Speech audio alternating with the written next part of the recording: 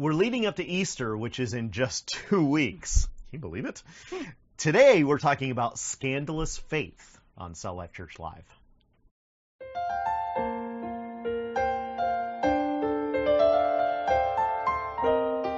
Welcome to Cell Life Church Live. Thank you for joining us as we share an inspirational message that is relevant to life today.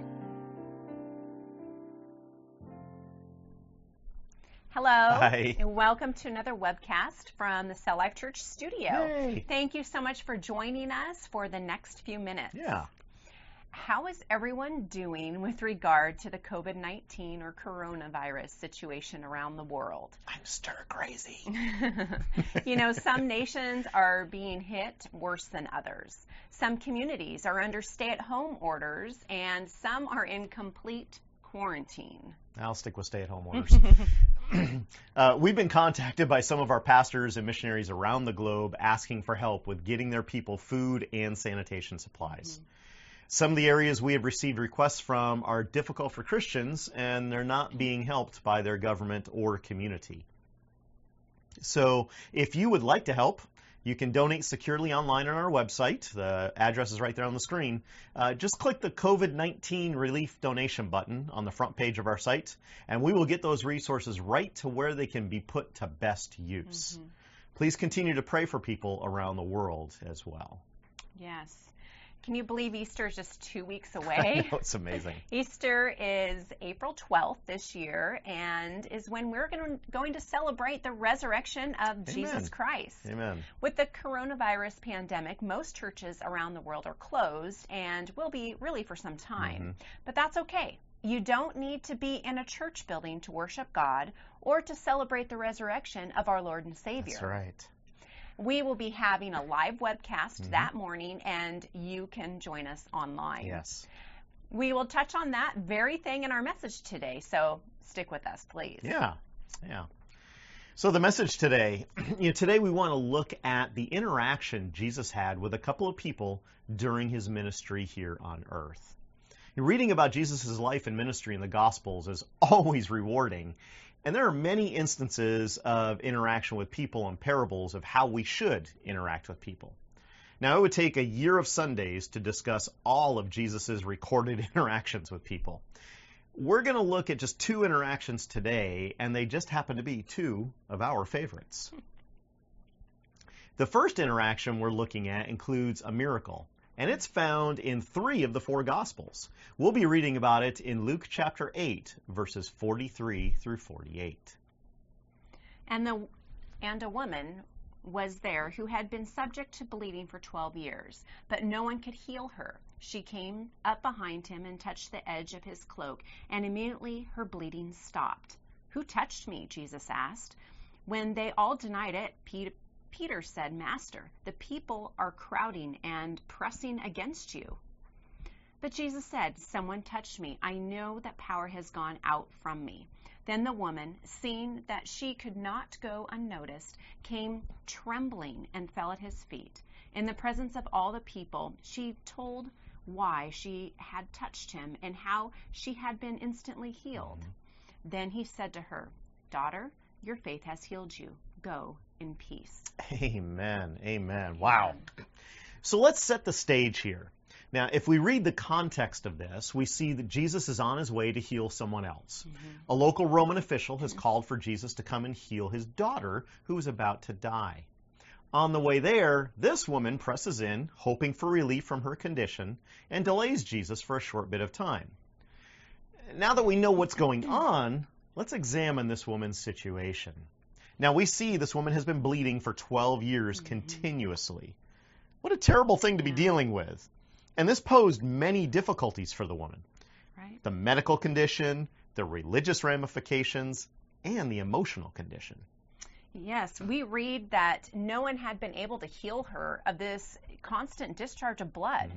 We can surmise that from this that she had gone to see plenty of doctors and other healers. No one had been able to help. Right. I'm sure she had tried everything. She needed to be healed so she could live her religious life. Right. Now, the religious ramifications of this problem were real also. We read in Leviticus chapter 15 that she was ceremonially unclean. Not only that, but anything she touched, laid in, or sat upon was also unclean. And anyone who touched her clothes, anything she sat on or laid in, was ceremonially unclean as well. Right. She would have to isolate herself and not put anyone else in the position where they would come in contact with her. She had not been able to have contact with anyone for 12 years. This leads to her emotional state. Absolutely. This really had to be embarrassing for her. Yeah. She had to have been depressed. Right. She could not have felt very well at all. Yeah. We can easily assume that she was desperate. Yes. So desperate, she would risk pressing through a crowd to get to Jesus. Right.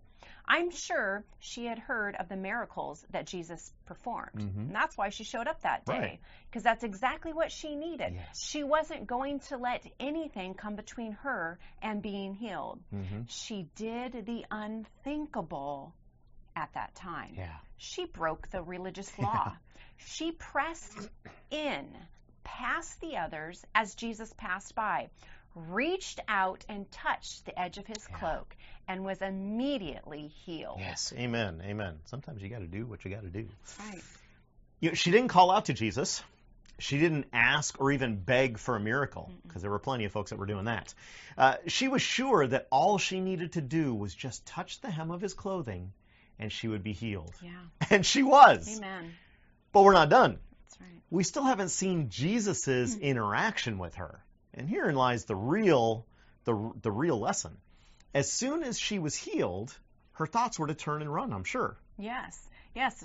Or at least stand still and let the crowd just pass on by. Right. Yeah, exactly. She was probably already thinking about the 7 days she needed to go before she could go to the temple and offer her doves as a sacrifice for the cleansing. It's probably already running through her mind. Right. What's next? But instead, Jesus stopped and asked, "Who touched me?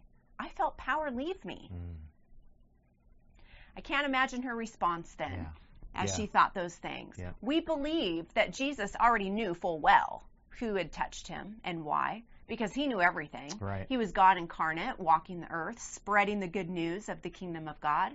Nonetheless, he asked, "Who touched him?" Yeah. Well, Peter, Captain Obvious here.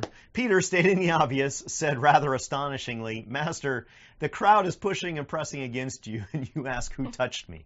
I can hear him asking this. Right. Really? But Jesus wanted the woman to come out from hiding. Yeah. He wanted to make a point.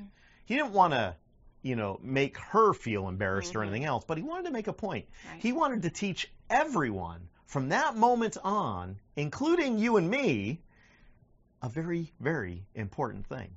Yeah. Once the woman came and fell at Jesus' feet and shared with him her story, Jesus looked upon her with compassion and told her that her faith had made her well and to go in peace. He didn't consider himself ceremonially unclean. In fact, he didn't even consider it at all. He didn't scold her for pressing past all these people, making them all unclean and able to fulfill their religious duties for the remainder of the day. Right. He ignored all of that. Meh. He showed compassion and filled her heart with peace. Amen. Amen. Amen. We must always show compassion. It is always appropriate. That's right. We also see here that it is our faith in who Jesus is and what he can do that enables us to receive the miracles he has for us. Yes. Our faith, sometimes scandalous faith, Yes. is necessary to receive and do all that God has for us. Yes, it is. The other interaction we want to look at today is with the Samaritan woman at the well. Let's read the passage and then discuss it. We find it in John chapter 4, verses 4 through 24. Now he had to go through Samaria, so he came to a town in Samaria called Sychar, near the plot of ground Jacob had given to his son Joseph. Jacob's well was there, and Jesus, tired as he was from the journey, sat down by the well. It was about noon. And when a Samaritan woman came to draw water, Jesus said to her, "Will you give me a drink?" His disciples had gone into town to buy food. The Samaritan woman said to him, "You are a Jew, and I am a Samaritan woman. How can you ask me for a drink?" for Jews do not associate with Samaritans." Jesus answered her, "If you knew the gift of God and who it is that asks you for a drink, you would have asked him, and he would have given you living water." "Sir," the woman said, "you have nothing to draw with, and the well is deep. Where can you get this living water? Are you greater than our father Jacob, who gave us the well and drank from it himself, as did also his sons and his livestock?" And Jesus answered, "Everyone who drinks this water will be thirsty again. But whoever drinks the water I give them will never thirst. Indeed, the water I give them will become in them a spring of water welling up to eternal life." The woman said to him, "Sir, give me this water so that I won't get thirsty and have to keep coming here to draw water." He told her, "Go, call your husband and come back." "I have no husband," she replied. And Jesus said to her, "You are right when you say you have no husband. The fact is, you have had 5 husbands, and the man you now have is not your husband. What you have just said is quite true." "Sir," the woman said, "I can see that you are a prophet. Our ancestors worshipped on this mountain, but you Jews claim that the place where we must worship is in Jerusalem." "Woman," Jesus replied, "believe me, a time is coming when you will worship the Father neither on this mountain nor in Jerusalem. You Samaritans worship what you do not know. We worship what we do know, for salvation is from the Jews. Yet a time is coming, and has now come, when the true worshipers will worship the Father in the Spirit and in truth, for they are the kind of worshipers the Father seeks. God is Spirit, and his worshipers must worship in the Spirit and in truth." What a passage. Amen. What a great story. To fully understand this passage, there are a couple of things that we need to point out. Yes. First of all, the Samaritans were the result of the northern kingdom of the Jews being overrun and occupied hundreds of years earlier. In this case, half the Jews were carried off to captivity, and the conquerors sent people there to settle, intermarrying with the Jews. Yes. The southern kingdom, Judah, was also shortly thereafter conquered, but all were taken off to captivity, but were later allowed to leave captivity and return to rebuild Jerusalem, keeping their family and Jewish lines pure, unlike their Samaritan cousins. Right. Because of this, and a disagreement over where to worship, the two groups, they didn't speak. Right. In fact, it was unlawful for Jews to associate with Samaritans. This leads us to the first 2 observations of this passage of Scripture. Sounds like a couple of kids. Jesus was walking through Samaria to get to Galilee because it was the most direct path. And he was going to have to deal with Samaritans.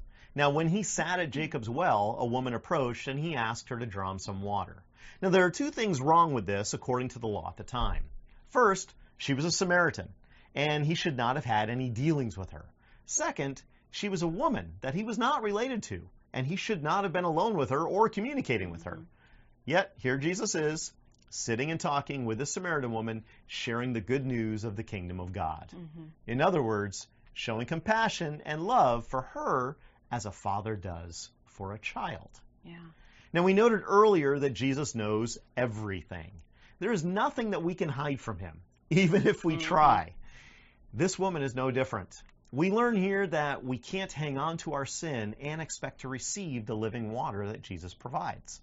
When the woman asks for the living water, Jesus tells her to go and get her husband. He knows she's not married now. He knows her situation. She's been married multiple times before and is now living with a guy that she's not married to. Jesus then takes this moment to teach her something that we can learn from as well. Yes. Life is not about religious duty. Amen. Say that again. Life is not about religious duty. And we see Jesus Yes. illustrating that here. God does not desire religious duty from us. Yeah. He wants us to worship him. Amen. He does not care if it is here or there. He cares that it is truly from our hearts. Yes. He cares that we have confessed all our sins and are not holding anything back. Right. We as believers can learn from both the woman and from Jesus here. Yeah. We learn from the woman that there is nothing we have done and no situation that we are in that we cannot come to Jesus just as we are with contrite hearts and expect to receive compassion and forgiveness. Again, here we see scandalous faith in the part of the Samaritan woman. We learn from Jesus that there are no barriers that should prevent us from ministering to others. We should look at everyone as one of God's children and treat them with compassion and the love of the Lord, regardless of societal expectations. We learn that there is no one place to go and worship God. He does not live in a house built by man or reside in a church building. We can and should worship Him wherever we find ourselves. We see scandalous faith, ministry, and teaching in Jesus as He ministers to the Samaritan woman. Friends, take note of Jesus in these passages and how He interacts with these people. Above all, He shows compassion, love, and forgiveness to any and all that He encounters. And we should do the very same. Yes, amen. Thank you so much for being with us today. We look forward to hearing how you minister to others, especially during this difficult time of quarantine and lockdown. Yes. Please remember we are accepting donations to help people around the world without the means to purchase food or sanitation products. And you can give securely on our website at www.celllifechurch.org. Continue to check on your neighbors, practice safe social distancing, and keep washing your hands with soap and water for at least 20 seconds. Until next time, be encouraged in Jesus' name. Bye-bye. Bye.